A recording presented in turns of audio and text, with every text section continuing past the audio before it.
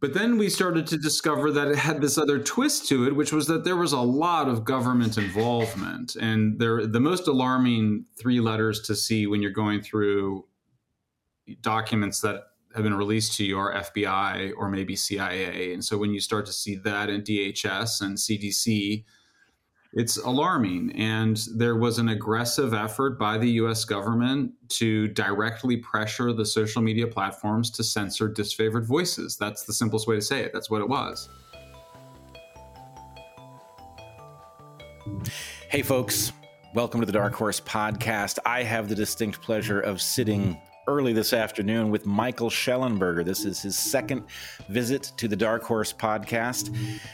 For those of you who did not see our first discussion, I highly recommend it. It was done while I was on the road. In fact, in the very room that Michael is sitting in now. The tech is a little iffy, but we managed to cobble it together, and the quality of the discussion I thought was excellent.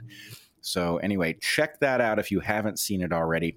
For those who haven't seen it and are going to start with this second podcast, let me say, is it fair, Michael, to say that we are friends? Yeah. Good. All right. I feel that we are friends. And I feel that at the same time, we were arch enemies, even if maybe you weren't entirely aware of that. Were you not aware of that? I was not aware of it, but maybe I was yours and I didn't know, but it was never, I never felt like you were my enemy. You never detected that. No. So what I mean is that there's an issue, the one on which I first became aware of you, on which I believe we still substantially differ, although I have moved slightly in your direction, partly as a result of things that I have learned from you. I believe there is still a fundamental sticking point, and hopefully I would love to reach agreement on it with you at some point. The issue is fission power and whether it is a viable solution to some or all of our energy concerns. My position is that the actual hazard of fission power is dramatically undercounted. And anyway, that is not going to be the subject of this podcast, but it is where I first became aware of you having become a champion of fission power as a potential solution, your argument being that it is substantially greener than those of us who are spooked by the hazards understand.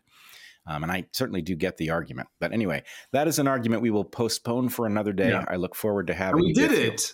We had the argument. We had part of it, but I am in motion since that argument. I'm hoping that you are too. Yeah, and the great thing would be if we converged. And if not, then I will try to censor you. Oh boy, I did not see that coming. Now we're back to arch enemy territory. Actually, though, I will want this people more amplified so that I can debunk it publicly.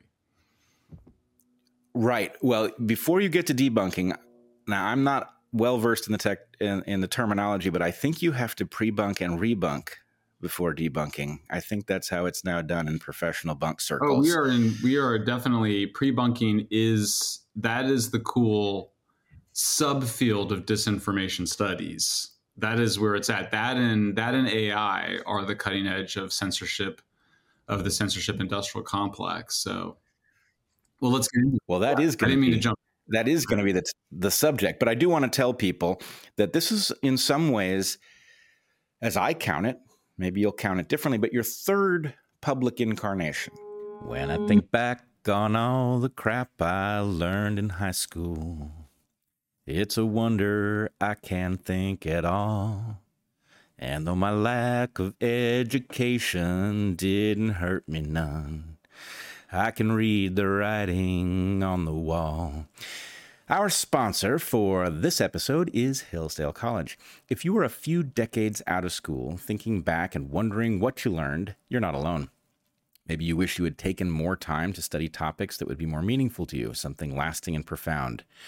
So you are in this with a great many others who don't understand what it is they studied and why, but it's not too late. Since 1844, Hillsdale College has been providing an education that focuses on freedom and character because they believe in a virtuous citizen. No. They believe that a virtuous citizen is the best defense for liberty, and they're right about that.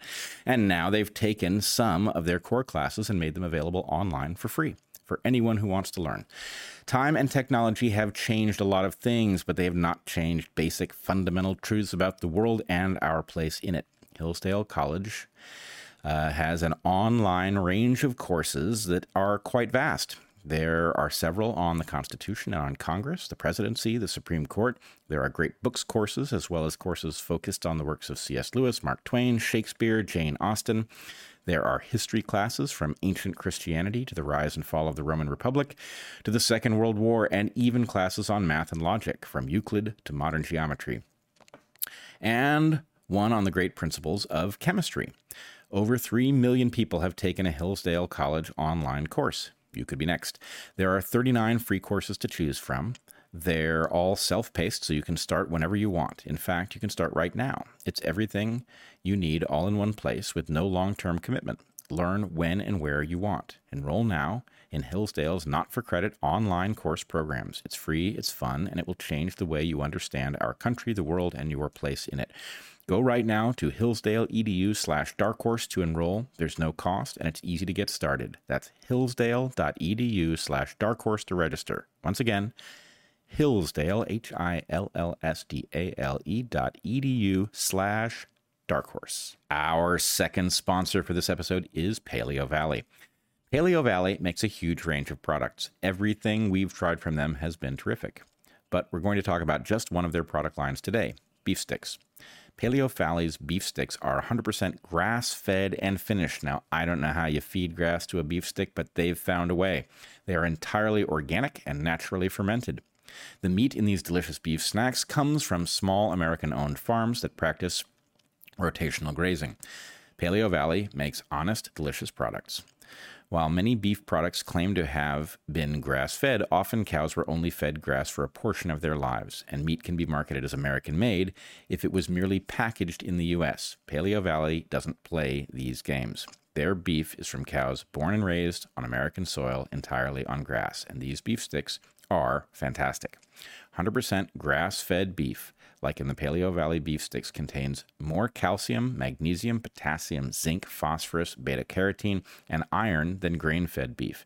It also has higher levels of several B vitamins, as well as A, D, E, and K, which are understood to enhance mineral and protein absorption. If you're thinking that Paleo Valley's beef sticks are Slim Jims, you're wrong. For one thing, unlike Slim Jims, Paleo Valley beef sticks contain no mechanically separated chicken parts. Ew. For another, Paleo Valley's beef sticks are actually good for you. Ingredients hiding in most beef sticks and jerky include MSG, hormones, hydrogenated oils, and brominated vegetable oil, which, if you're wondering what that is, was first patented as a flame retardant, and now it's in much of your food. Not if you buy Paleo Valley, though. Furthermore, virtually every meat snack on the market is made with a processing agent called encapsulated citric acid, ECA, which is included to extend the shelf life of those products, but the health effects of ECA on humans is unclear. Instead, Paleo Valley beef sticks use natural fermentation, which gives the beef sticks a long shelf life without the use of harmful acids and chemicals, and with the added benefit of contributing to a healthy gut. Paleo Valley beef sticks are also keto-friendly, a great protein-rich snack to grab when you're on the go, like running out the door for a meeting or going on a bike ride, and they're utterly delicious. Paleo Valley doesn't cut corners. They source only the highest quality ingredients and are passionate about not only human health, but environmental restoration and animal welfare as well. They are a family-owned company. Try Paleo Valley's beef sticks today.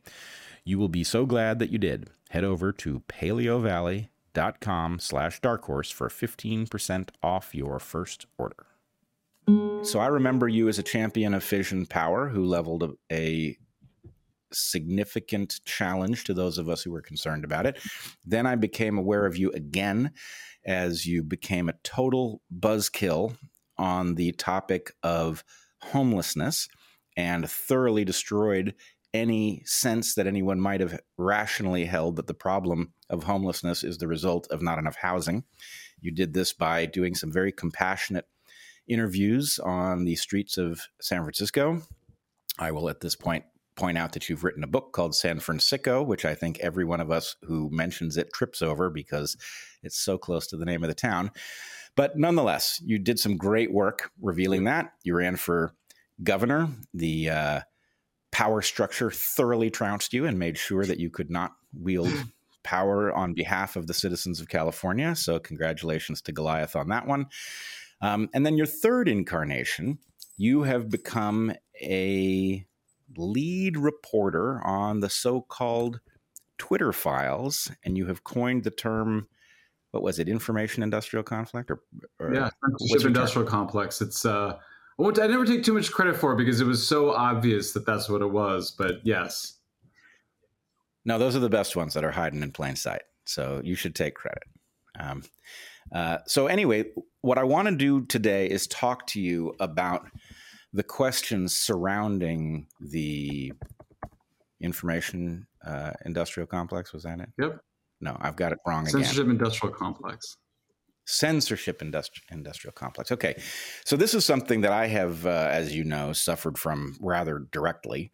As have I. Have been, as have you, as has anyone who gets it into their mind that truth-seeking might be a path forward for humanity. You will run into this thing, and you will view it very differently than anybody who is outside of that realm could possibly, right? Yeah. It looks very different as it targets you than it does as you try to navigate the world of information. Yes. So do you want to orient us to the Twitter files, how you became involved, what you have discovered, and then we can get into some deeper topics that I think are important. Yeah. Well, that's a great way to start, Bret. I mean, I think that what you've said, it's a call to humility, because I do not think I would have cared about this issue as deeply as I do had I not been censored. I did a Spaces call, as you know, yesterday on Twitter with Robert F. Kennedy Jr., hosted by Elon Musk and David Sachs. And Robert Kennedy and I violently disagree over nuclear. Speaking of nuclear, I don't agree that vaccines are responsible for the increase of autism. But I do share his concerns about what's going on in Ukraine, and I do share his concerns about COVID and the ways in which that vaccine was oversold. But the point is that he's been censored too, and that upsets us because we have egos and would like to express ourselves. But I think I can't speak for him, but I think I would not be so sensitive to it had it not affected me personally. So I put that out there to say we're all sort of brutes on this issue. We're all sort of, mugged by reality when you're censored. It's very humbling, especially if you're a proud person and you think you are worth, that you have opinions that should be taken seriously and you think you evaluate the evidence. So that happened to me in 2020. It actually went asleep for me, and I just went back to my work because I felt like I couldn't do anything about it. And then the Twitter files happened. And as your listeners no doubt know, that work started with concerns around seeing the ways in which Twitter was engaged in extremely biased censorship, particularly against COVID skeptics or skeptics of the vaccine, as you might say, including very, very famous ones, very prestigious ones at top universities. But then we started to discover that it had this other twist to it, which was that there was a lot of government involvement. And the most alarming three letters to see when you're going through documents that have been released to you are FBI or maybe CIA. And so when you start to see that in DHS and CDC, it's alarming. And there was an aggressive effort by the US government to directly pressure the social media platforms to censor disfavored voices. That's the simplest way to say it. That's what it was. That's not legal. That's not constitutional. You are not allowed as a government. The First Amendment says the government shall not infringe on freedom of expression. And that means you can't have somebody do it for you. You can't pay somebody else to do it. You can't subcontract it. You can't be involved with non-governmental organizations doing it. You can't be encouraging it. Now, you can correct what you see on social media and you can ask for fair response, but you can't go and ask for censorship. That's a violation of the First Amendment. And the courts... in fact, a clear violation. And I would say, as somebody who has been censored, one of the problems with this landscape is that it was clear that there was a centrally controlled effort to silence certain perspectives and to portray them as scientifically invalid. Yes. And it was always unclear. You know, you have this baroque network of organizations, some of which are not nominally governmental, but they are intermingled in such a way that the First Amendment questions were obvious from the get-go, but the ability to make a clear argument is almost dependent on something like discovery. In other words, the normal way for the evidence that you unearthed in the Twitter files to emerge would be for someone to sue something like Twitter and force the revelation that they had been instructed by governmental agencies to censor or invited by governmental agencies to censor. And the strange twist here is that Elon Musk, having purchased Twitter, as he famously said, he bought a crime scene. Right. And in buying a crime scene, he was able to make the evidence public as a public service through you and Matt Taibbi and others.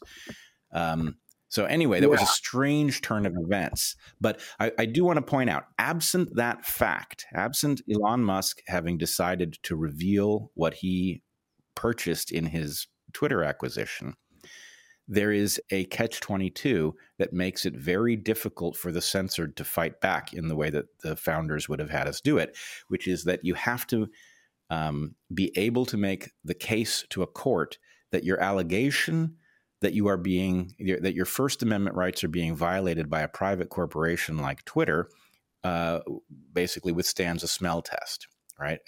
If you don't have the evidence that the government was involved in censoring you, then it isn't a First Amendment violation in all probability.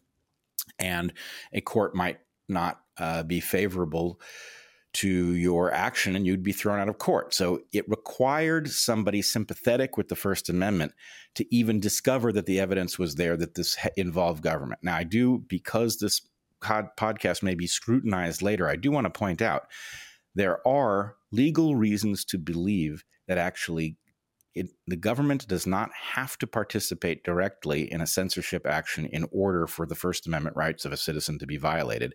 But we'll leave that for another day. In this case, the government was involved. It's a clear violation. Yeah. Is that fair? Yeah, absolutely. And it's in the courts by COVID critics, including Jay Bhattacharya, Aaron Kheriaty, all the people that are familiar to your listeners. And I think they're going to win. And I mean, I hope they win. It's been hard exactly for the reasons you say. The courts have not been where they need to be, in part because I think there's also been some lack of clarity, which I feel like I've tried to gain around what should be done. And that is that it's very hard to make the social media platforms carry speech that they don't want to carry, because that's also a violation of the First Amendment, because the First Amendment does not allow prescribed speech. Of course, that's the great controversy that Jordan Peterson got into in Canada. He was protesting originally, when he became famous, the requirement that he be required to use adopted pronouns rather than natal birth pronouns for people. And in the United States, the Supreme Court has been very, very clear on that issue. There's no doubt about it. You can't make people say things. So making social media companies carry speech that they don't want to carry is probably not going to work. And we don't want to we can't have a government regulator of speech. So that what does that leave you with? It really leaves you with transparency, that you have some requirement that the social media platforms must explain why they are censoring me. And I would go further and say they must give me a chance the right to respond and have a chance so that if I feel unjustly or you feel unjustly, frankly, disparaged, discredited, harmed by being defamed, by being deplatformed, there's psychological and financial consequences to those behaviors. And so we have a right to a remedy. And so I do think that is up to the Congress, that it needs to do it. We've also seen Elon Musk do more of that at Twitter than they had done previously. And I, of course, and I've stated so publicly, encourage him to do that and to do as much of it as possible. But I do think it's ultimately the citizens of the world need to demand that our governments require that level of transparency, which is why why I was delighted to do the podcast, and also to mention that we will be hosting a Free Speech Alliance meeting in London on June 23rd, followed the night before with a free speech event at West Central Hall, Westminster, with Russell Brand, Matt Taibbi, and me. And we're going to lay out the evidence that governments have, in fact, been censoring their citizens directly and indirectly, that this is absolutely inconsistent with freedom, with the Enlightenment, with the belief that free speech is a fundamental human right, as well as an enabling foundation of democracy and free markets and human progress, and that there has been no human progress without free speech, and that every liberatory human liberatory movement in history and movement, I would add, of environmental protection has required more speech, not less. And so we think that once the citizens of the world see this, that they will, a vast majority will want to have free speech. And that's basically what we're proposing, is that the world adopt America's high levels of First Amendment free speech, and that governments simply mandate the transparency by social media companies when they deprive citizens of it. So I, of course, am very much in favor of this. I would point out that the reasoning behind the importance of free speech is somewhat counterintuitive, which is why many people who nominally would have said they believed in it were also in favor of censorship.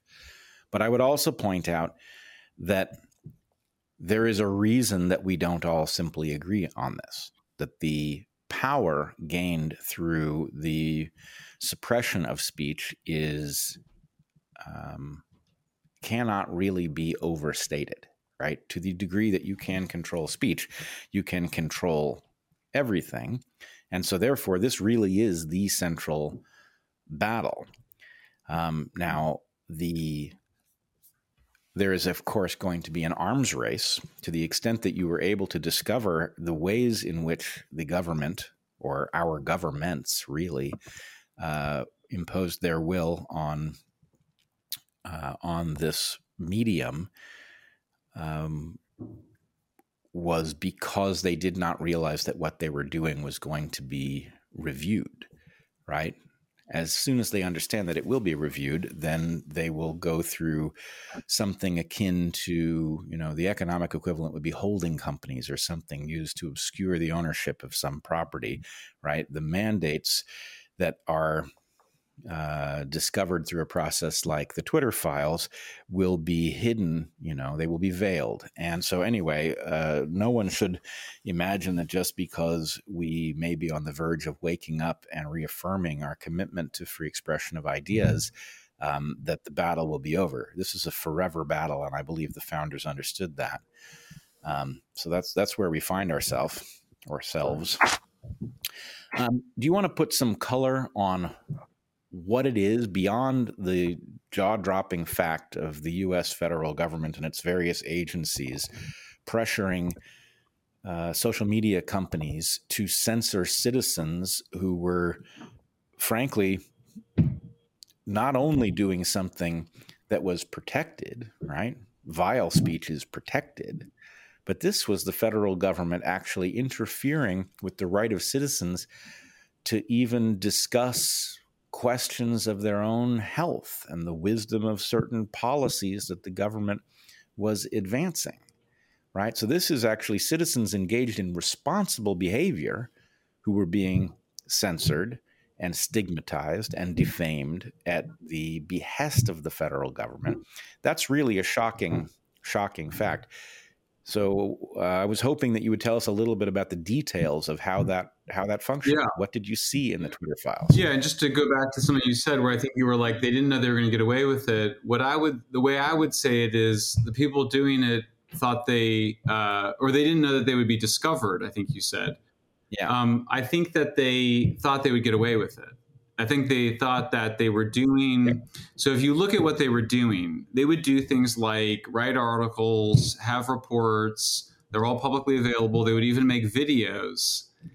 And one of my colleagues, I think one of the most important of the censorship leaders, a very influential policy advocate for censorship in the censorship industry, named Renee DiResta. She's a former CIA fellow. when a colleague of mine watched her video and he said, "She's so boring. How do people listen to her? She's so boring." And I was like, and I remember there was a moment where I thought she was boring too, but I also knew there was something going on. And then by the time this colleague said that, I was like, well, actually, she's like one of the most interesting people by far. You have to understand what she's saying. She's actually describing how the First Amendment is a problem and how they need to create these ways to get around it. She called her talk to the Department of Homeland Security's Cybersecurity and Infrastructure Security Agency, almost a name designed to make you forget what it is or how to say it. She said, this is about the power of partnerships, and we're going to partner with the government so we can engage in censorship secretly behind closed doors without anybody noticing it, but in front of all of you that I'm describing in this clear language. So she did like a 10 or 15 minute talk. We responded and we did a video where we kind of had me describing what she was actually saying. And when you get down to it, that is what she's saying. She's saying we need to help censor because the government can't do it. It was that speech she gave that then leads the Biden administration to publicly announce a so-called disinformation governance board in the spring of last year, which was immediately shouted down. We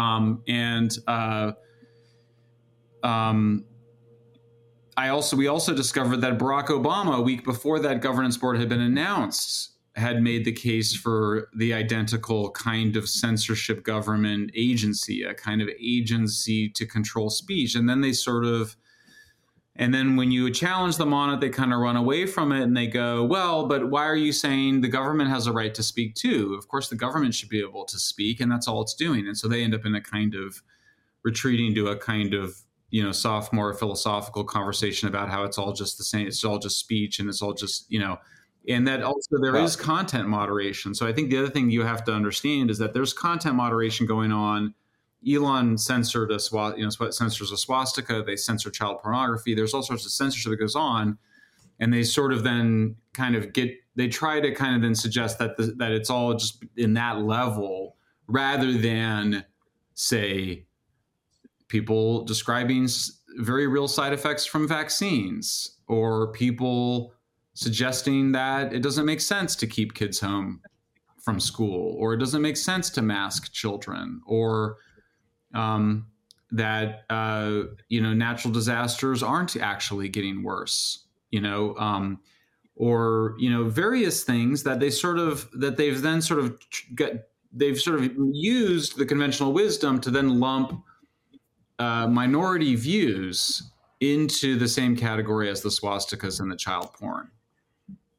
So, all right, a couple of things that I want to come back to here. One, at the point that, and I was one of the people, I don't really like the characteristic or the characterization of shouting down the Information Governance Board or whatever the hell that was.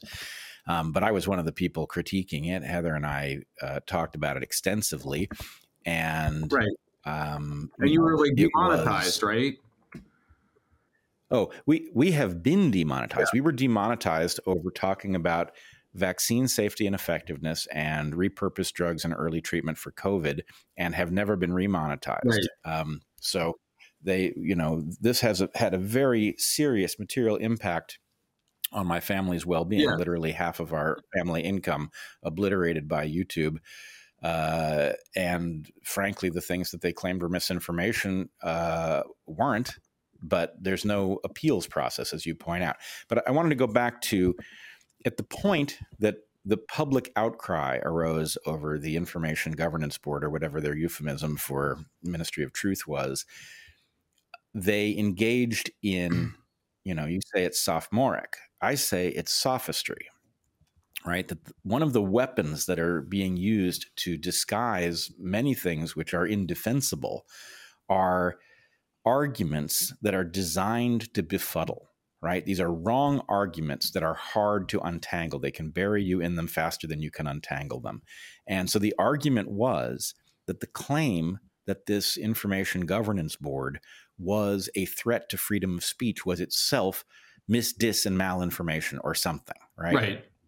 viewers of this podcast will know, mis, dis, and malinformation was actually an invention of the Department of Homeland Security, that misinformation amounts to errors, disinformation amounts to lies, and malinformation, amazingly enough, amounts to things that are based in truth but cause you to distrust your government. In other words, the kinds of things that we have an absolute obligation to discuss, right? The fact that our government may be untrustworthy, if that's true, we should be discussing it. It can't be, and not only, sorry, don't mean to rant at you, Michael, but not only did the Department of Homeland Security define mis, dis, and malinformation as things to be worried about and controlled, but they literally defined them as a form of terrorism. Yeah. Right? Misinformation, errors, a form of terrorism. Disinformation, lies, a form of terrorism. Does that make humor terrorist? And then malinformation, true things that cause you to distrust your government. That's terrorism? I thought it was our patriotic obligation to talk about these things. So here you have the federal government literally using a magic term, terrorism, to eliminate the rights of people engaged in speaking true things about the government that might cause people to be alarmed, right? That's an amazing fact of history. Yet very few people are even aware that it happened, right? It's one of these things, like you can view it on the web. It's not that it was undocumented, but yet if you mention it to people, it sounds like a wild-eyed conspiracy theory. Yes. Right? That's one. It's its own defense because it's unbelievable. Well, in conspiracy theories, we did a piece today about conspiracy theories, and it's important to keep in mind how many true things have been labeled conspiracy theories. Let's just take three. We're just going to take the top three that everybody agrees. Hunter Biden's laptop was Hunter Biden's laptop. It was not a conspiracy theory. And in fact, the alternative explanation was a conspiracy theory, which is that somehow the Russians did it. And there was no, they were two waterlogged laptops that the Biden in his drunken stupor dropped into his bathtub and gave to a computer store to repair. That's what it was. They had the subpoena from the FBI, the receipt from the FBI confiscating the laptop, published in the New York Post. So the conspiracy theory was that it was anything other than what it absolutely appeared to be, and that New York Post had the proof of. So that's number one. Number two, COVID lab leak theory. It was dismissed. The Washington Post's original headline was Tom Cotton repeats debunked conspiracy theory. They then changed the headline stealthily, not acknowledged in the corrections. In fact, not only had there been many, many lab leaks in the past, it had been the subject of front page newspaper coverage by USA Today, which noted that when they occurred, the people that had them occur on their watch tried to cover them up. And moreover, there had been debates involving Anthony Fauci in lab leak concerns, where President Obama sides against Fauci and bans gain-of-function research. These are all things that your listeners know very well. But the third would be that the Pentagon is covering up evidence of UFOs. That may still sound like a conspiracy to some people who have not been paying attention to the news, but anybody else knows that since 2017, the Pentagon has acknowledged that it is studying UFOs. It is now its own program called Arrow. And we had another Pentagon whistleblower come forward yesterday. So what we're seeing is that's just three examples of major things that were dismissed as conspiracy theories, all that have been proven to be real things in the last few years. And so conspiracy theory is something that I think we should understand to be like the word disinformation. It's a word that's designed by people in power to hijack our brains and get us to stop thinking critically. Yes, and in fact, if you dig on that term, you will find that, and I'm not going to claim that the debate is perfectly settlable in either direction, but you will find that the CIA is actually interested in advancing that concept to dispel alternative explanations for the John F. Kennedy assassination. Yeah, I've heard that Those too. Though I also checked, when I checked that, I read that was a conspiracy theory. Well, that's exactly why I say it's unresolved. I believe I've seen the documents. The documents are real. The question is, what exactly is the CIA trying to do in this case? And it could be ambiguous. But here's the larger point. You mentioned three conspiracy theories that we all now acknowledge. One of the three that you mentioned, I believe could be or is likely to be a double reversal. Yes, you phrase it very carefully. You have government programs to study what are now euphemistically called UAPs, whereas UFO was a perfectly viable description. It didn't claim that they were aliens. It just said we couldn't identify them, right? But here's the thing. The information that now suggests that we are to take UAPs or UFOs seriously itself has the appearance of a government psyop, that the government would like us now to be focused on this. And all of the things that constitute evidence in this realm are questionable in their own right. So I want to connect that back to something else. You mentioned Renee DiResta. In the interest of full disclosure, I know Renee DiResta, not well, but I've broken bread with her. It's not surprising to me at all that she has a CIA background. But am I mistaken in recalling in fact, very recent podcast in which you and Renee and Barry Weiss and Sam Harris gathered? So, first of all, tell us about that. This is not a caught red-handed thing. I'm not saying gotcha. I'm just saying interesting that you would be talking about Renee DiResta as the most fascinating, boring person in history by virtue. Oh, no, I don't think she's boring at all. Right. That's what I mean. Yeah. No, I think superficially boring. No, I think she's dangerous and needs to be disempowered and has been disempowered by our research and our writing. I think she's I'm not saying there's not somebody else behind her, but I actually, whether or not there is, and I think it might be Michael McFaul, or at least she's someone she works closely with, and he's ostensibly her boss at Stanford.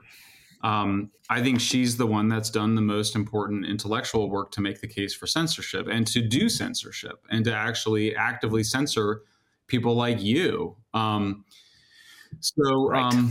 written a lot about it. People should read, most importantly, just called Why Renee DiResta Leads the Censorship Industry. That's the big piece that we did on her, but also she's in both of my congressional testimonies and also discussed her on Joe Rogan. But she's a fascinating person. On the podcast with Sam, I did not yet understand how important she was. I knew she was important, but I didn't know that what she had done with the Election Integrity Project and the Virality Project, which were the two main censorship programs in 2020 and 2021. Nor did I understand her. Is it fair to say? Sorry, I don't mean to interrupt you, but is it fair to say you did not know? It's not just the extent of her importance that you didn't know, but you didn't know in what way she was important? Nor did I know that she was overseeing the censorship program, nor had she talked about it or had made much hay of it. Certainly not on the podcast. She's very, very disciplined and careful with how she talks in every situation. Having now watched many hours of Renee DiResta in various contexts, and she's interesting.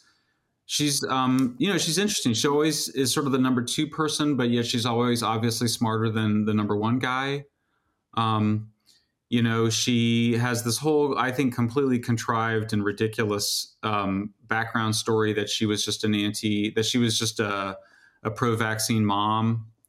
That's all. And she just started being concerned about disinfo on Facebook. I don't believe any of it. She then suddenly found herself advising Obama on fighting ISIS, which is just this bizarre. I mean, when you understand how hierarchical military intelligence cultures are, to kind of imagine some hobbyist pro-vaccine mom from the Bay Area suddenly advising Obama on fighting ISIS is just absurd. So she's a fascinating person. I don't want to spend. I try not to overemphasize it because for two reasons. One, I don't want to personalize it because it isn't a personal issue. Actually, I think I share some common views of COVID and homelessness, for example. I think she's higher in a personality description. She'd be higher on orderliness and industriousness. I bet she's pretty high on conscientiousness.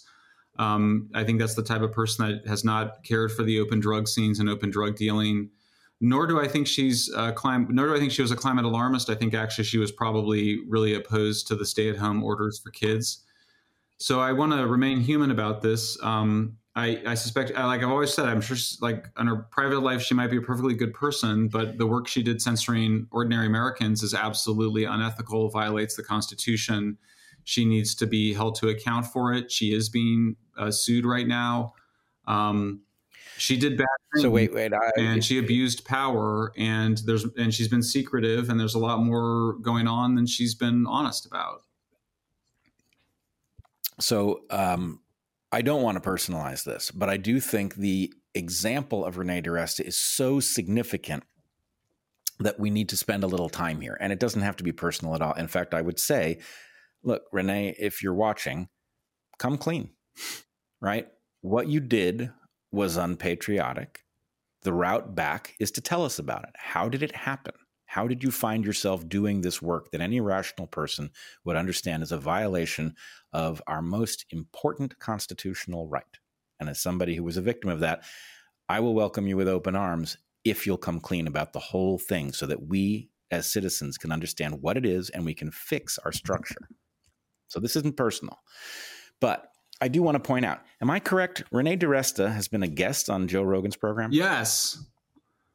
Yes, guest on Joe Rogan's program.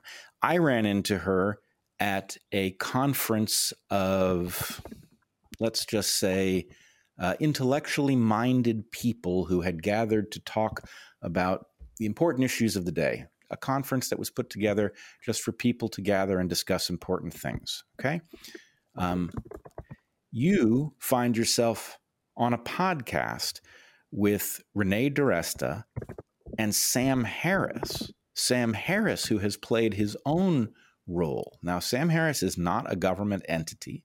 He is not obligated to be truthful or decent or analytically consistent or anything. So I'm not suggesting that Sam has violated any principle other than common decency in what he did. But the fact that you, who are now one of the most important nodes in the dissident network fighting this cryptic suppression of speech, found yourself podcasting effectively on a team with Sam Harris, Renee DiResta, and Barry Weiss is fascinating. And my point is not really about Renee DiResta. It's about whatever it is that Renee DiResta is doing. The phony story that you point to couldn't possibly be right, where as a, pro-vaccine mom, she finds herself advising the Pentagon. Well, that same unbelievableness accompanies her movement through the sphere of people trying to make sense of the world. And how much does it have to do with, for example, Sam Harris's profound confusion of late, right? I will point out to you that Renee DiResta is central to the story of both the suppression of actual information and analysis on COVID, but also the Biden laptop story during the election, right? So, and Sam had Renee on as a guest on the now thoroughly debunked Russian collusion story. So, I guess my point is, it is not surprising. I said I'm happy to say something about Sam. Well, I would love for you to. As you probably know, my relationship with Sam has become very complicated, and I hold Sam responsible for that. But Sam is also somebody I would welcome back with open arms if he would come clean about what happened. My view of Sam is that, first of all, I really loved his book, The End of Faith. And I think the meditation stuff is important. I think, in terms of expanding the range of human potential and human creativity, I think pushing back on Islam is important, although I also think it can be a religion of peace and love. I really believe that. But, Sam has a very wrong core worldview that is sort of astonishing in its simplicity and childlike kind of nature, which is what I think he calls philosophical realism. But it basically doesn't deal with any of the most important ideas of philosophical thought of the last 300 years, starting with Hume and the notion that we're actually driven by emotions and instincts, and that we're ironically, for someone who says he's an atheist and says that we're driven by emotions and passions, he has, I think, a great overestimation of his ability to avoid being trapped in various emotionally and pride-bound arguments that have to do with his own overestimation of his abilities. And I think also is Platonic and fundamentally believes that sort of the world is apprehended by science and that the world somehow stays the same. But of course it doesn't. And so when you look at something like vaccine efficacy, my colleague Alex Gutentag is really helping me understand better. But particularly this person, Norman Fenton, has done this extraordinarily, I think, helpful explanation of how they manipulated the claims around vaccine efficacy, claiming 95% relative efficacy for vaccines that were less than 1% absolute efficacy, and never explaining the difference to people, which is just dishonest, immoral, unethical.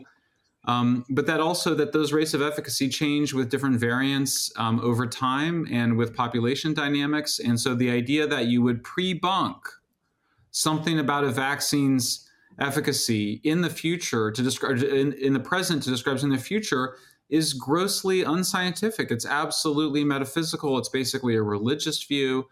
We know what the truth is going to be next year on a fast-changing, rapidly changing virus and pandemic. It's ridiculous. It's absolutely absurd. What's more, we simply do not decide what's good or bad based on science. Science tells us what is. Hume is correct. You cannot derive a what ought to be from an is, at least not in any sort of direct way or without some broader appeal to human morality. Human morality is complex. It's important. It exists in institutions. There's all sorts of type 1 thinking involved in it, which actually have been protective of cultures. It's so I think he's got a view of the world that is, I just think, just almost childlike in its simplicity and its wrongness. It's debunked. Every philosophy student in college is supposed to get rid of that stuff when they study Hume, and when they study basic philosophy and basic cognitive science. And he seems to think he's got this picture of the world that the experts are more right than wrong and more right than the public. But Philip Tetlock debunked even that, showing that expert predictions about the future are no better than the average prediction of others, which are no better than random, because we're terrible, terrible, terrible at predicting the future, because we're terrible at predicting human behavior, and we're terrible at predicting collective human behavior in the future. So I find Sam, he made an interesting polemical intervention around Islam, but since then it's honestly been scientistic, reductive, hubristic. And I think that's why he ends up finding himself taking advantage of grifters and censors. Taking advantage of by grifters. So that's my view. And I think it's terrible philosophy. I think it's terrible moral philosophy.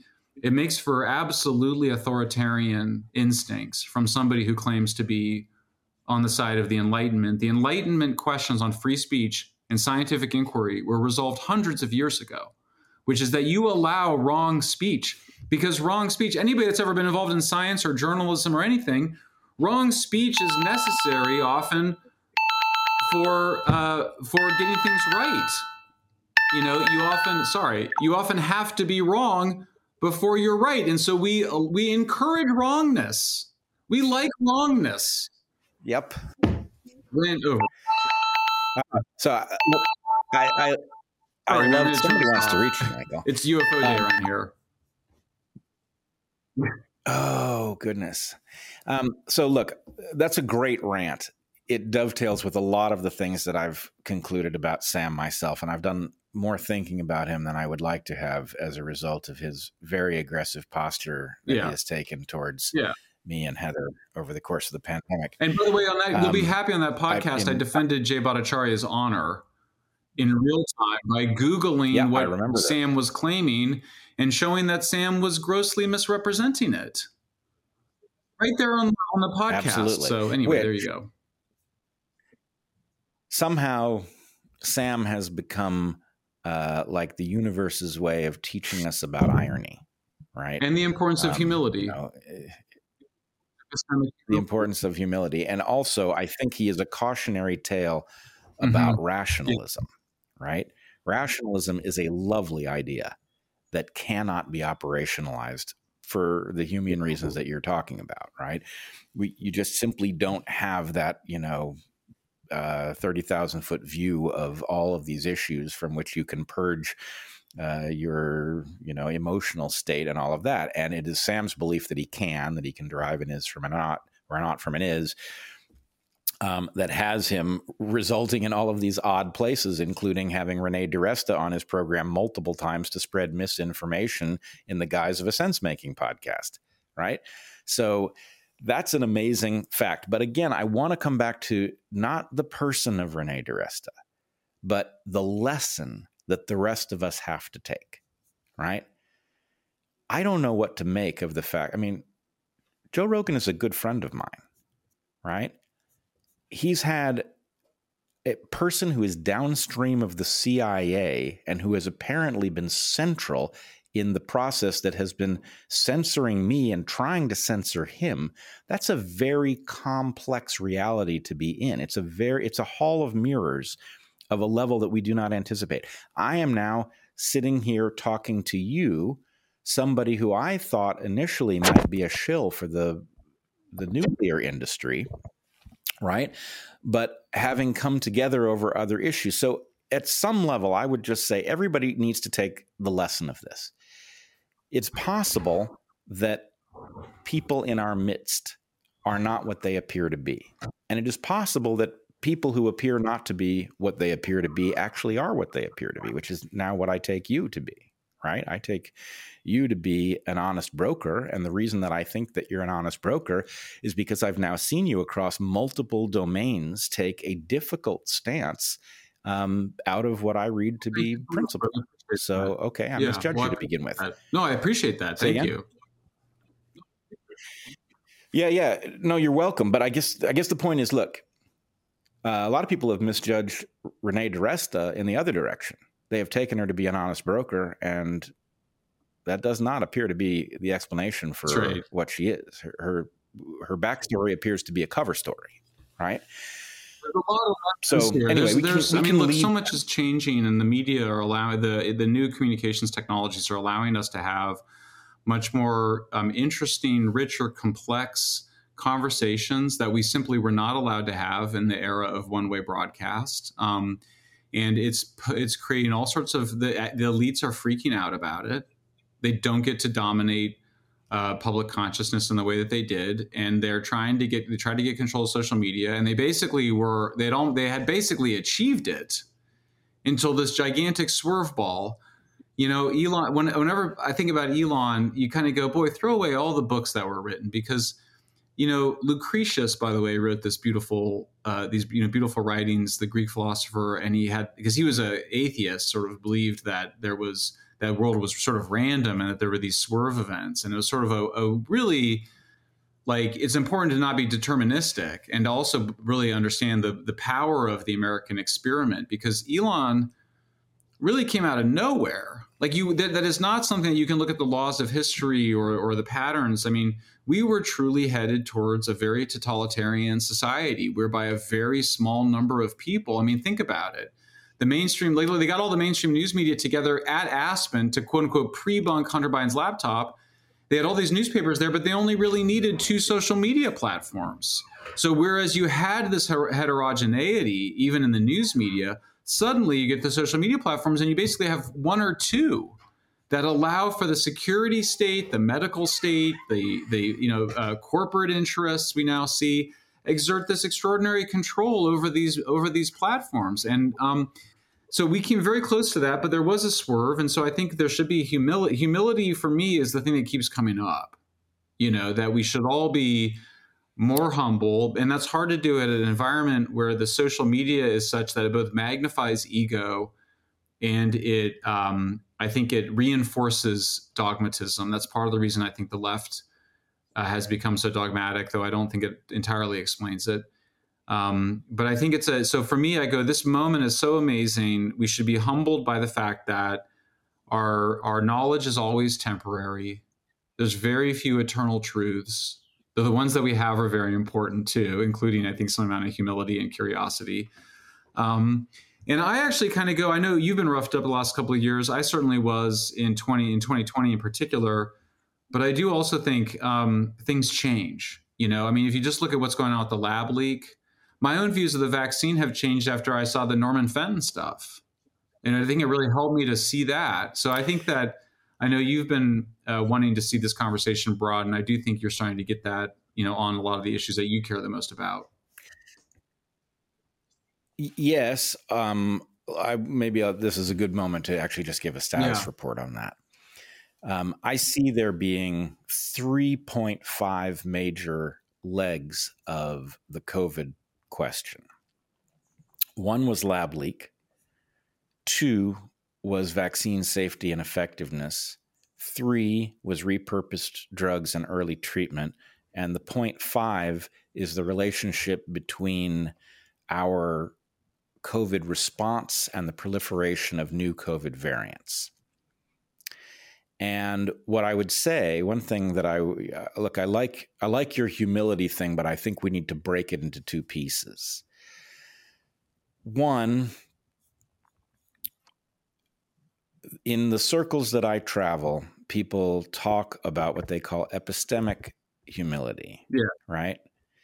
And it's not the same thing as personal humility. It may be related, but the recognition that you can be dead wrong on stuff and that you need to navigate with the knowledge that it may always be that you are stepping out on ice that seems thicker than it is, and it turns out you were wrong, and the ability to gracefully retrace your steps and take the correct path is the key to navigating confusing issues like these. I would caution you, I've heard you say a couple things already in this podcast. These are places where I have the sense there may be an awakening the deeper you dig, right? Norman Fenton may be the very clear early indication of something very wrong in this COVID space, but the full depth of what's wrong requires a certain amount of digging, and it requires you to basically take all that you've learned from the Twitter files about everything that was done to take the voices that needed to be listened to and to sideline them, right? And imagine that some very different conversation would have happened if that had not occurred. A conversation that is now lost to history. We will never have it, right? But the point is, what would the conclusion of that conversation have been if we did have it? That's what you're looking for, right? If we had navigated in the forward direction, whereas we all agreed at the door that the purpose of the discussion was to figure out what the truth of COVID was, the truth of where it came from, the truth of what that implies about its likely evolutionary trajectory, the truth of whether or not there were early treatments to be had, irrespective of whether or not they were profitable to anyone, the truth about the novel technologies that were introduced, their safety, their likely effectiveness, their utility or lack thereof in controlling the spread of the disease, right? All of these things would have had a very different trajectory. And I would just argue that I believe, as much as I think a small handful of dissidents that came together, were brought together by COVID, did break the back of the narrative, we have not managed to lodge the replacement for it, which is a correct analytical understanding of the evidence and what it implies about this disease and our responses to it. So there are still layers to go, right? Discovering that there was suppression and that it was not completely successful is part of it. Inferring what discussion would have happened had it been gone is the other. And wow, is that a deep rabbit hole? That's awesome. So anyway, yeah. So there are a couple topics I want to make sure that we cover today. I guess when I reached out about having you back on Darkhorse, the primary one that I wanted to get to was the issue that you recently reported on of FBI whistleblowers and the treatment of them.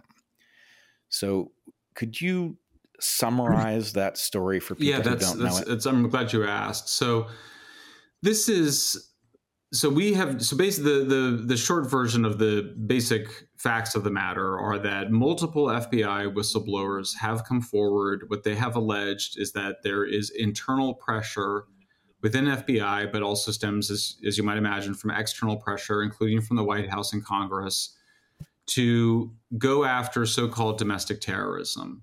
There is no evidence of any increase, much less a significant increase in domestic terrorism. Domestic terrorism is extremely rare events.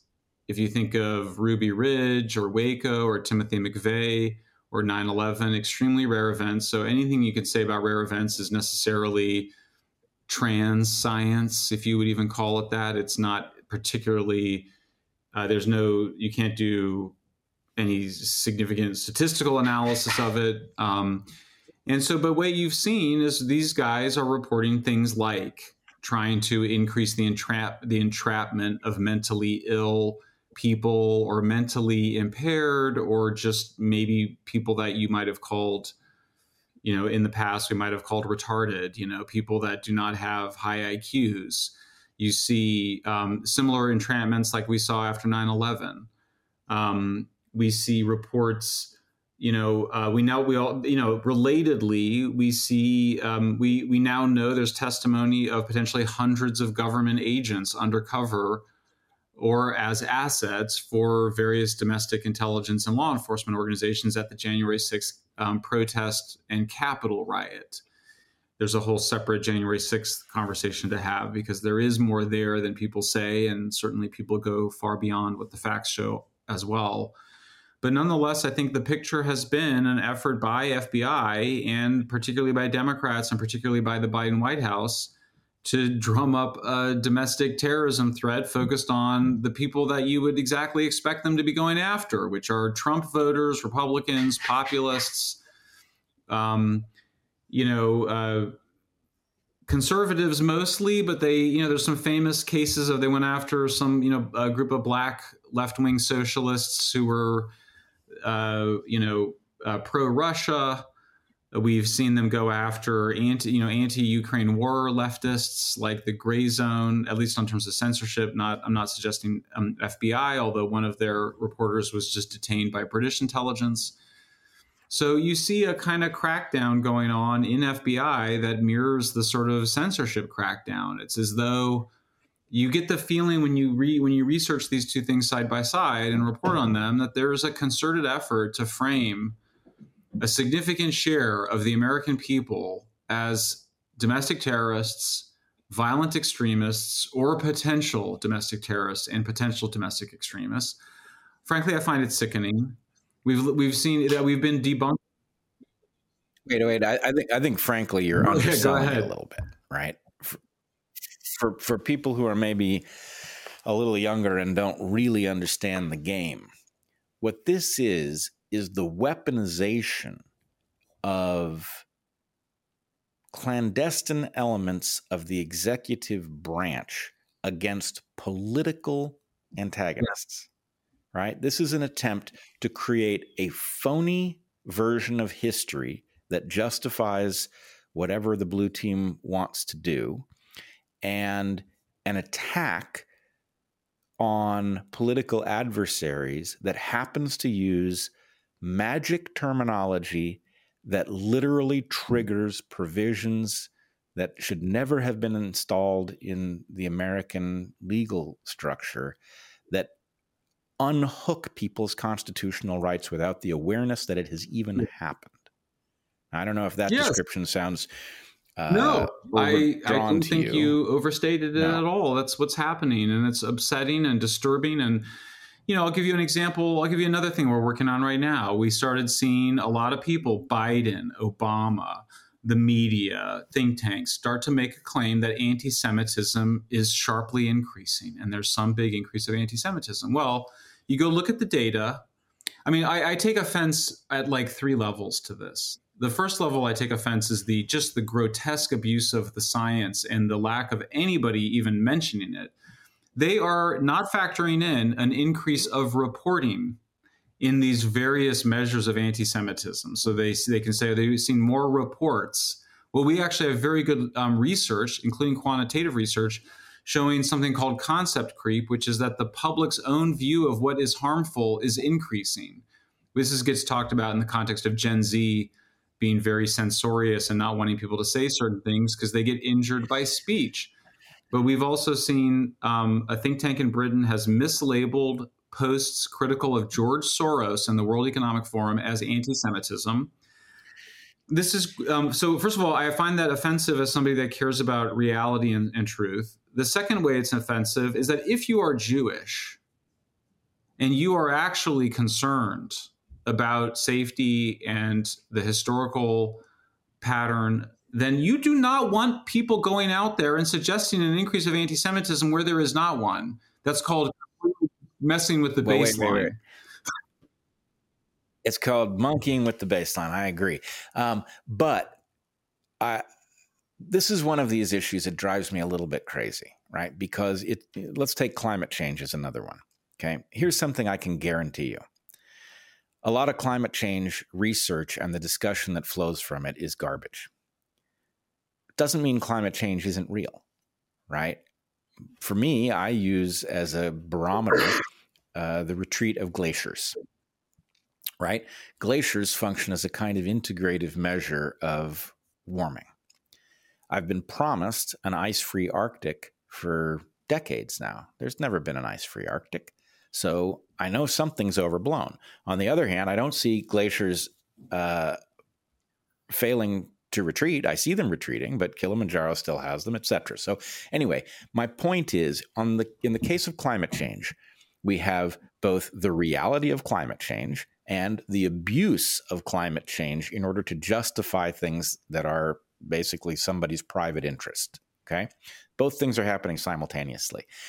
I have the sense that this is also the case with the claims about anti-Semitism. And the reason I say that, mind you, I'm an anecdote to be sure, but I didn't ever used to encounter anti-Semitism, right? It was not a factor in my life. I'm sure people had fleeting thoughts upon meeting me, oh, he's Jewish, and then maybe they had some thought, but it didn't manifest in a difference in treatment that I could detect, right? That is no longer the case. I now run into overt anti-Semitism regularly, right? That could be the change in my position in the world and that I'm encountering something that was there all along. Or it could be that there's something in our social space that is experimenting with making anti-Semitism tolerable again, where for a long time after the end of World War II, it was understood to be a no-go zone across civilization, right? So I'm not arguing that your presentation isn't right, that there isn't an abuse of claims of anti-Semitism for purposes that have nothing to do with actually protecting anybody from anything, right? But I don't want to synonymize that and say just because there's bullshit on this channel, that the channel isn't also about something real, because my personal experience says, yes, something about anti-Semitism has become permissible again, and we are seeing something that at least personally looks like a major uptick. Yeah, I haven't seen the evidence for it. I mean, we've looked at it. I'm not saying it's not there. I'm just saying I haven't seen the evidence for it. I have not seen anybody attempt to account for changes in reporting, which the increases of the reporting, and this is important, are increases we see across all religious categories. So we see increasing reports of hate speech across all categories.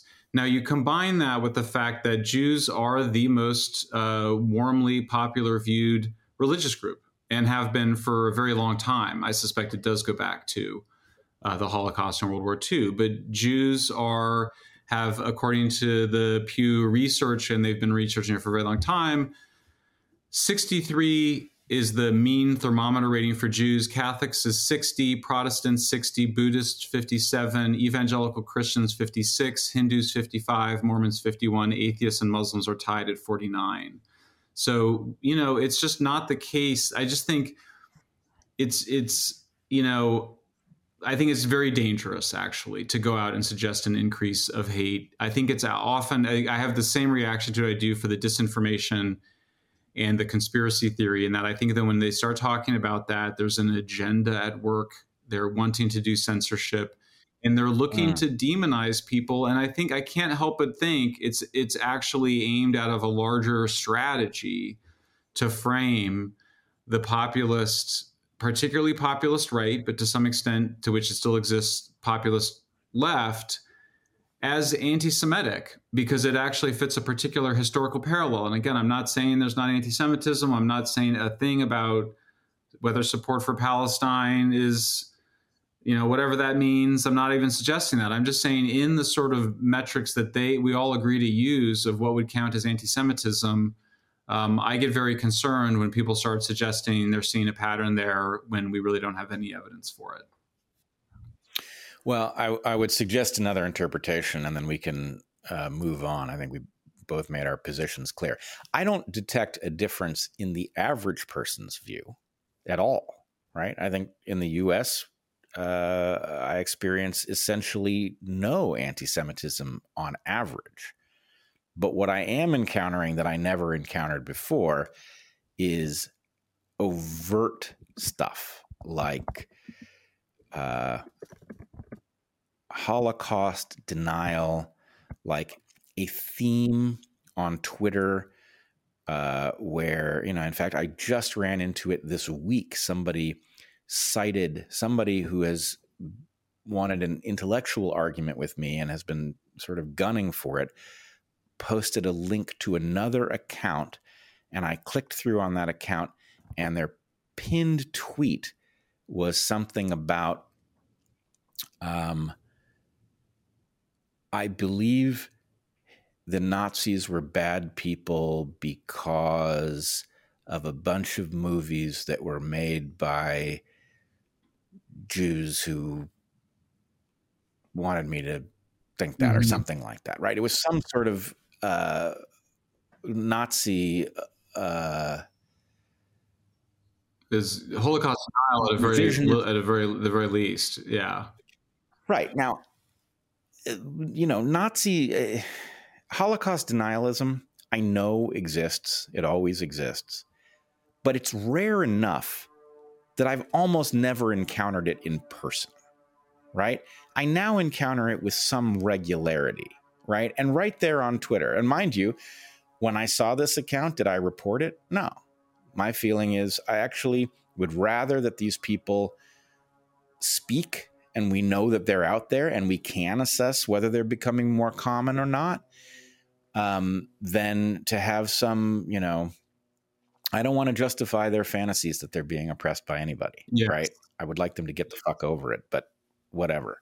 But nonetheless, my point is, again, my average interaction with other Americans, I don't detect anti-Semitism, but the rate at which I encounter things that I find surprising, things that would not have been discussed in the open 10, 15 years ago that are now regularly discussed in the open, I do think that represents the increase in something. So your model that you don't see, that people feel warmly towards Jews, cool. That's not inconsistent with what I'm seeing. No. But what I am seeing is over on the fringe, I'm seeing more activity. I mean, as a scientist, I think you would agree that we would want to see some data. And so the people that are making this claim are presenting data of increasing reports without factoring for concept creep or for the fact that it's increasing along all groups. In fact, there's more people, but it doesn't.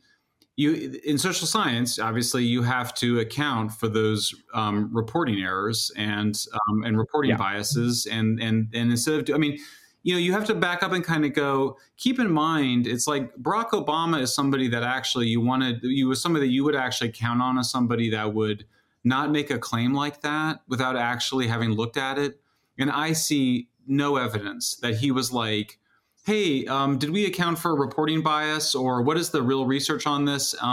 It's been irresponsible. It's been used politically. It's ADL. It's SPLC. Who, by the way, we wrote a whole piece yesterday just on how they refuse to give interviews. We've gone to over 50 of these organizations. 10 of them replied. Only one has agreed to an interview. So these are groups that are out there demonizing their fellow citizens, demanding that they be censored, and then insisting that they should not have to respond to public inquiries or journalist inquiries about their work. These are behaviors that I think that we sometimes talk about how much of the censorship is coming from the culture, is kind of wokeism and cultural wokeism, which is something that we're all very familiar with, and how much of it is inorganic, how much of it is coming from government agencies, how much of it is being driven by the White House. And, it's always like you can never find there's no real clear line because the people in those agencies are true believers. But it's actually quite pathological in the sense that they don't want to go on your podcast. They don't want to have to justify their views. They don't want to have to debate publicly. And they make up a reason. And the reason they make up is that they don't want to platform evil people like you and me.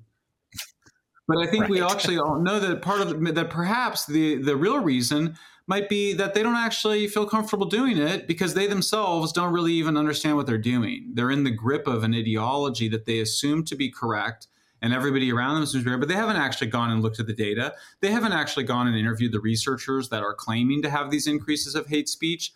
They're not asking whether the statistics are any good or how the data got collected. They're not doing any of that. And so, for me, I think that's the really toxic thing that we need to blow apart, and blow it apart both in sort of moralizing in favor of free speech, but also you have to just go to each particular thing and go, this claim, maybe it's true. Maybe anti-Semitism is increasing and we just haven't seen the right evidence for it, but the evidence has not been established, and it needs to be established before anybody can make the claim. That's fair, but I would say there's a part of me that despairs even at hearing that the answer is, let's look at the data, because I've just been through hell over abuses of the so-called data, right? As Norman Fenton reveals some of the many tricks.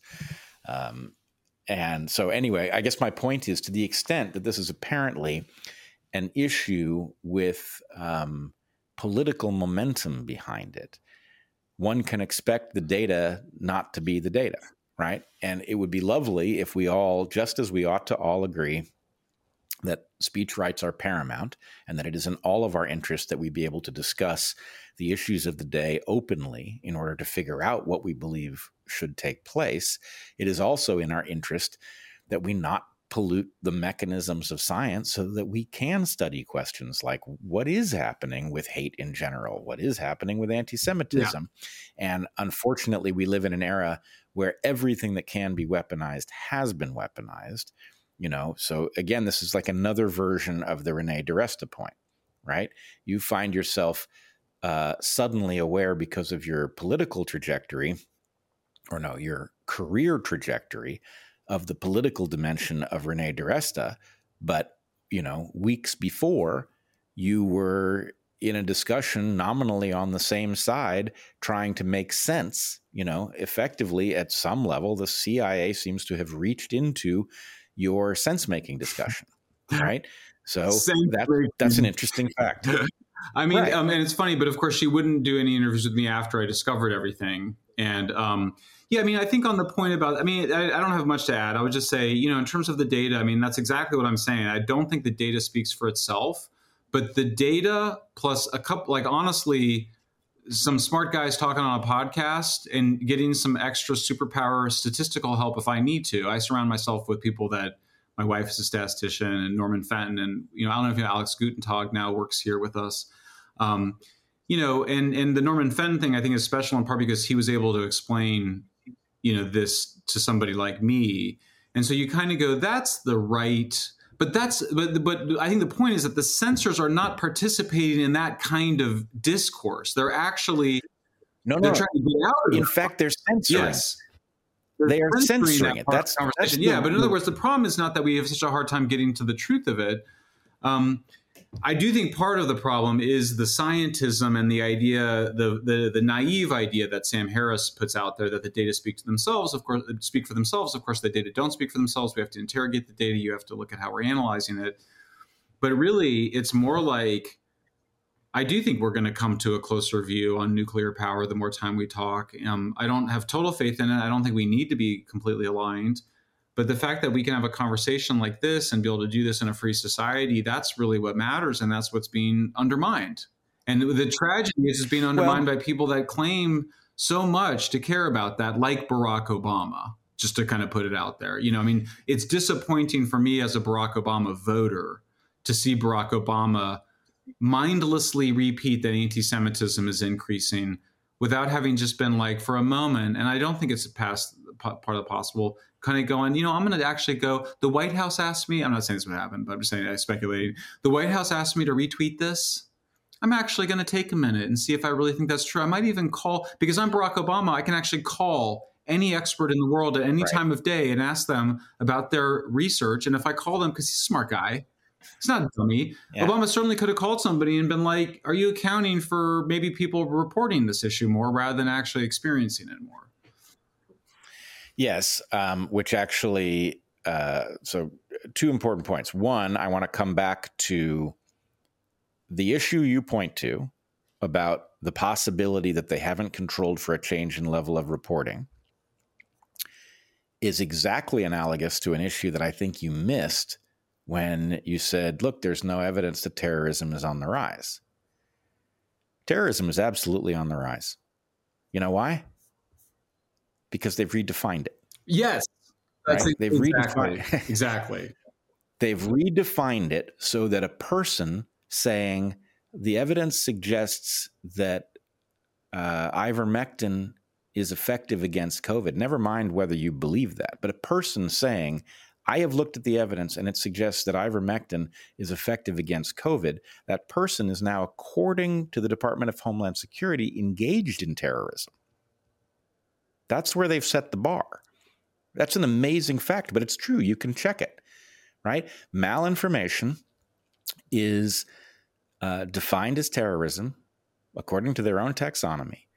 And the evidence does suggest, we can debate how effective it is, but the evidence does suggest that ivermectin is effective against COVID. And so a person saying that, by their definition, qualifies. So anyway, my point would be, you can either monkey with the baseline and create an artificial trend, or you can monkey with the definitions and create a trend out of a flat line. But we have to be aware of all of these things, because at some level, I think the punchline of this podcast is that the story of Michael Shellenberger is one of trying to make sense in a hall of mirrors, and you're doing well.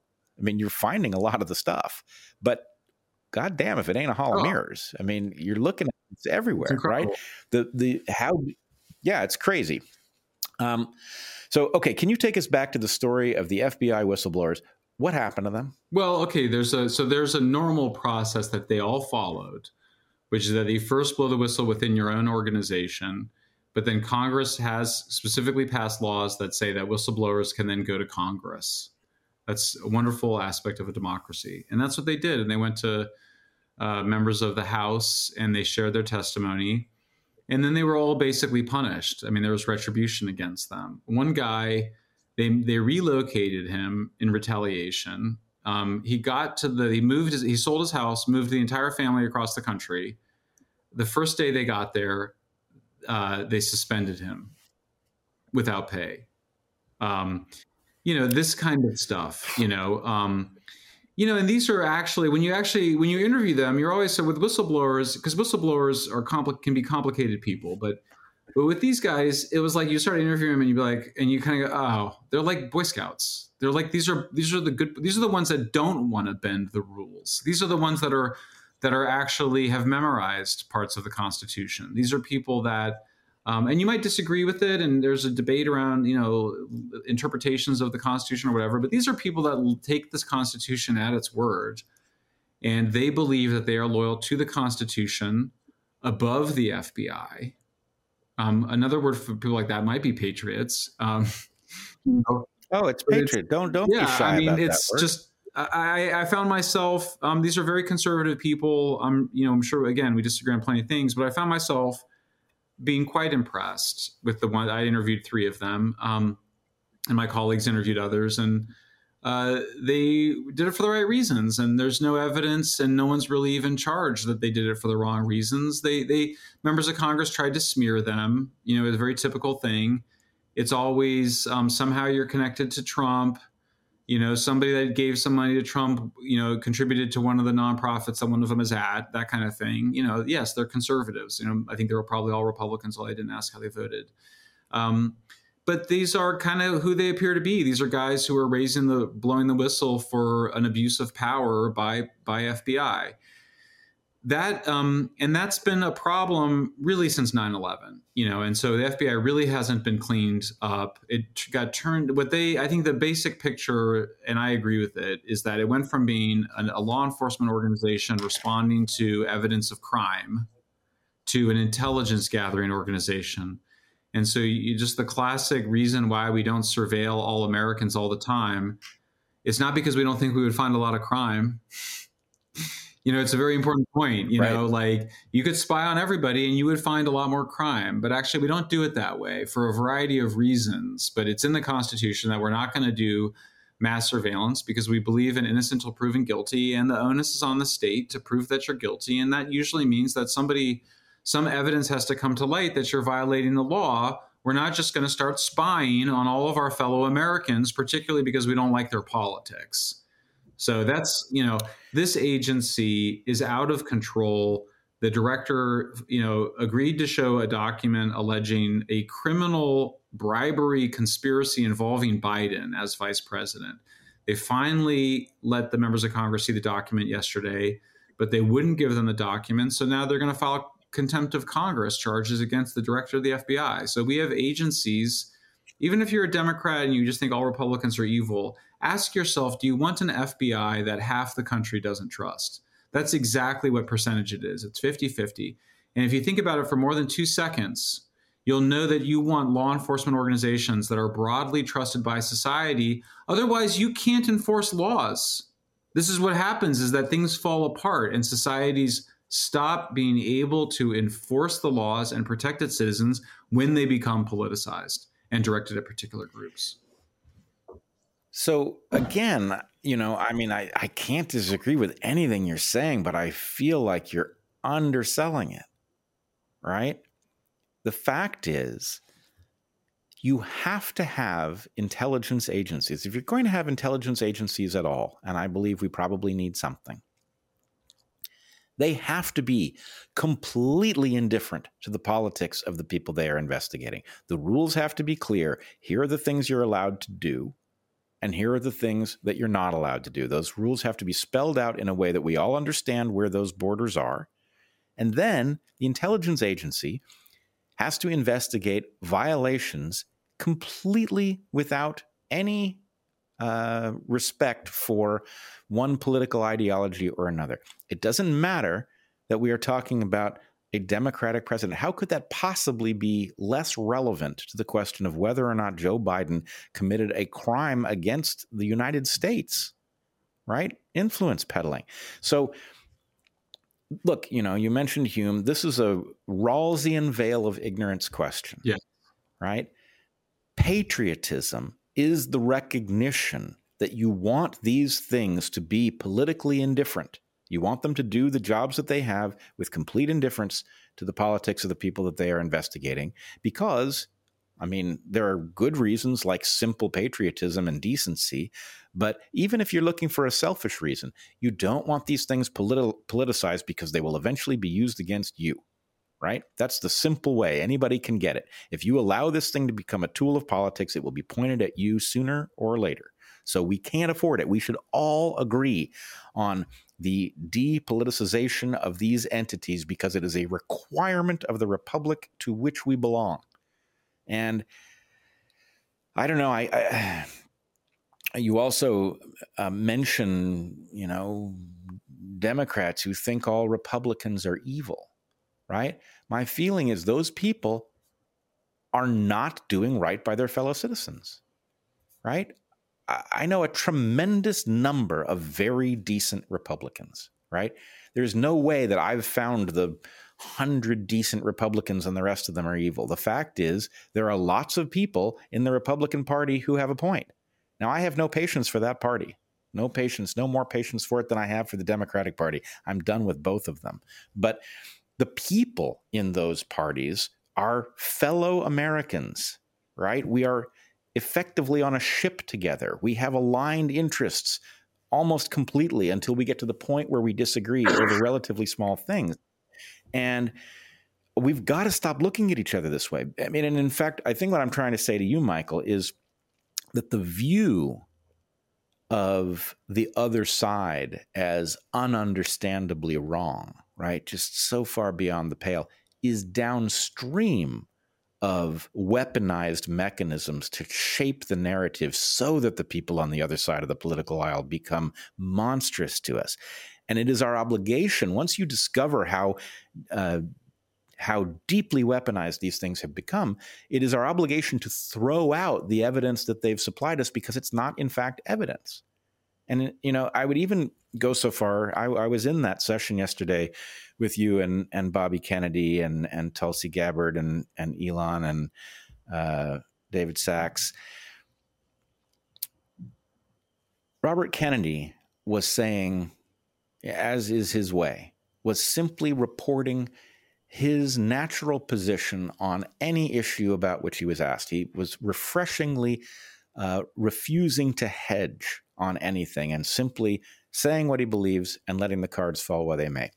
And the audience responded very well, indifferent to their own political divisions with the man. He may be nominally on the blue team and they may be nominally on the red team, but they were able to hear him because he was speaking to basic principles that are mostly beyond politics. And in some sense, those things resonate with the majority of Americans because they're common sense, right? And we have been denied the ability to gather around common sense together with people with whom we might have some political divisions for so long that we have forgotten that they are indeed humans and that they are indeed fellow citizens and that we do indeed have a great deal of shared interest and shared history. So anyway, that's got to come to an end. And I think the resonance that Bobby Kennedy is finding is a clear indication of what the Hidden Tribes report found in, what would that be, 2018? About the Hidden Tribes report? Yeah. So anyway, again, I'm fascinated by seeing your trajectory through this space and where you're landing. Well, thank you, Bret. I appreciate you. And unfortunately, I'm going to have to wrap up because I got to go back to the story we're doing for tomorrow. But just to mention, we are now public Substack. That's the name of the publication. It's Leighton Woodhouse and a bunch of other folks and us. And people can find us there and on Twitter. And if you're in London on June 22nd, we'd love to see you at Central Hall, Westminster around 7 p.m. Cool. Do you have a few more minutes? I really have to. I told them I would be meeting with them at this point, so I'm going to have to jump. If you're going to have to go. Okay. Well, we'll have to save. It's been too long. Save it for another time. Appreciate it. All right, Michael Shellenberger. It's been a real pleasure, and I'm looking forward to a meeting down the road where we'll have even more new and fascinating stuff to discuss. That sounds great, brother. Appreciate you. All right. Thanks, Bret. Be well.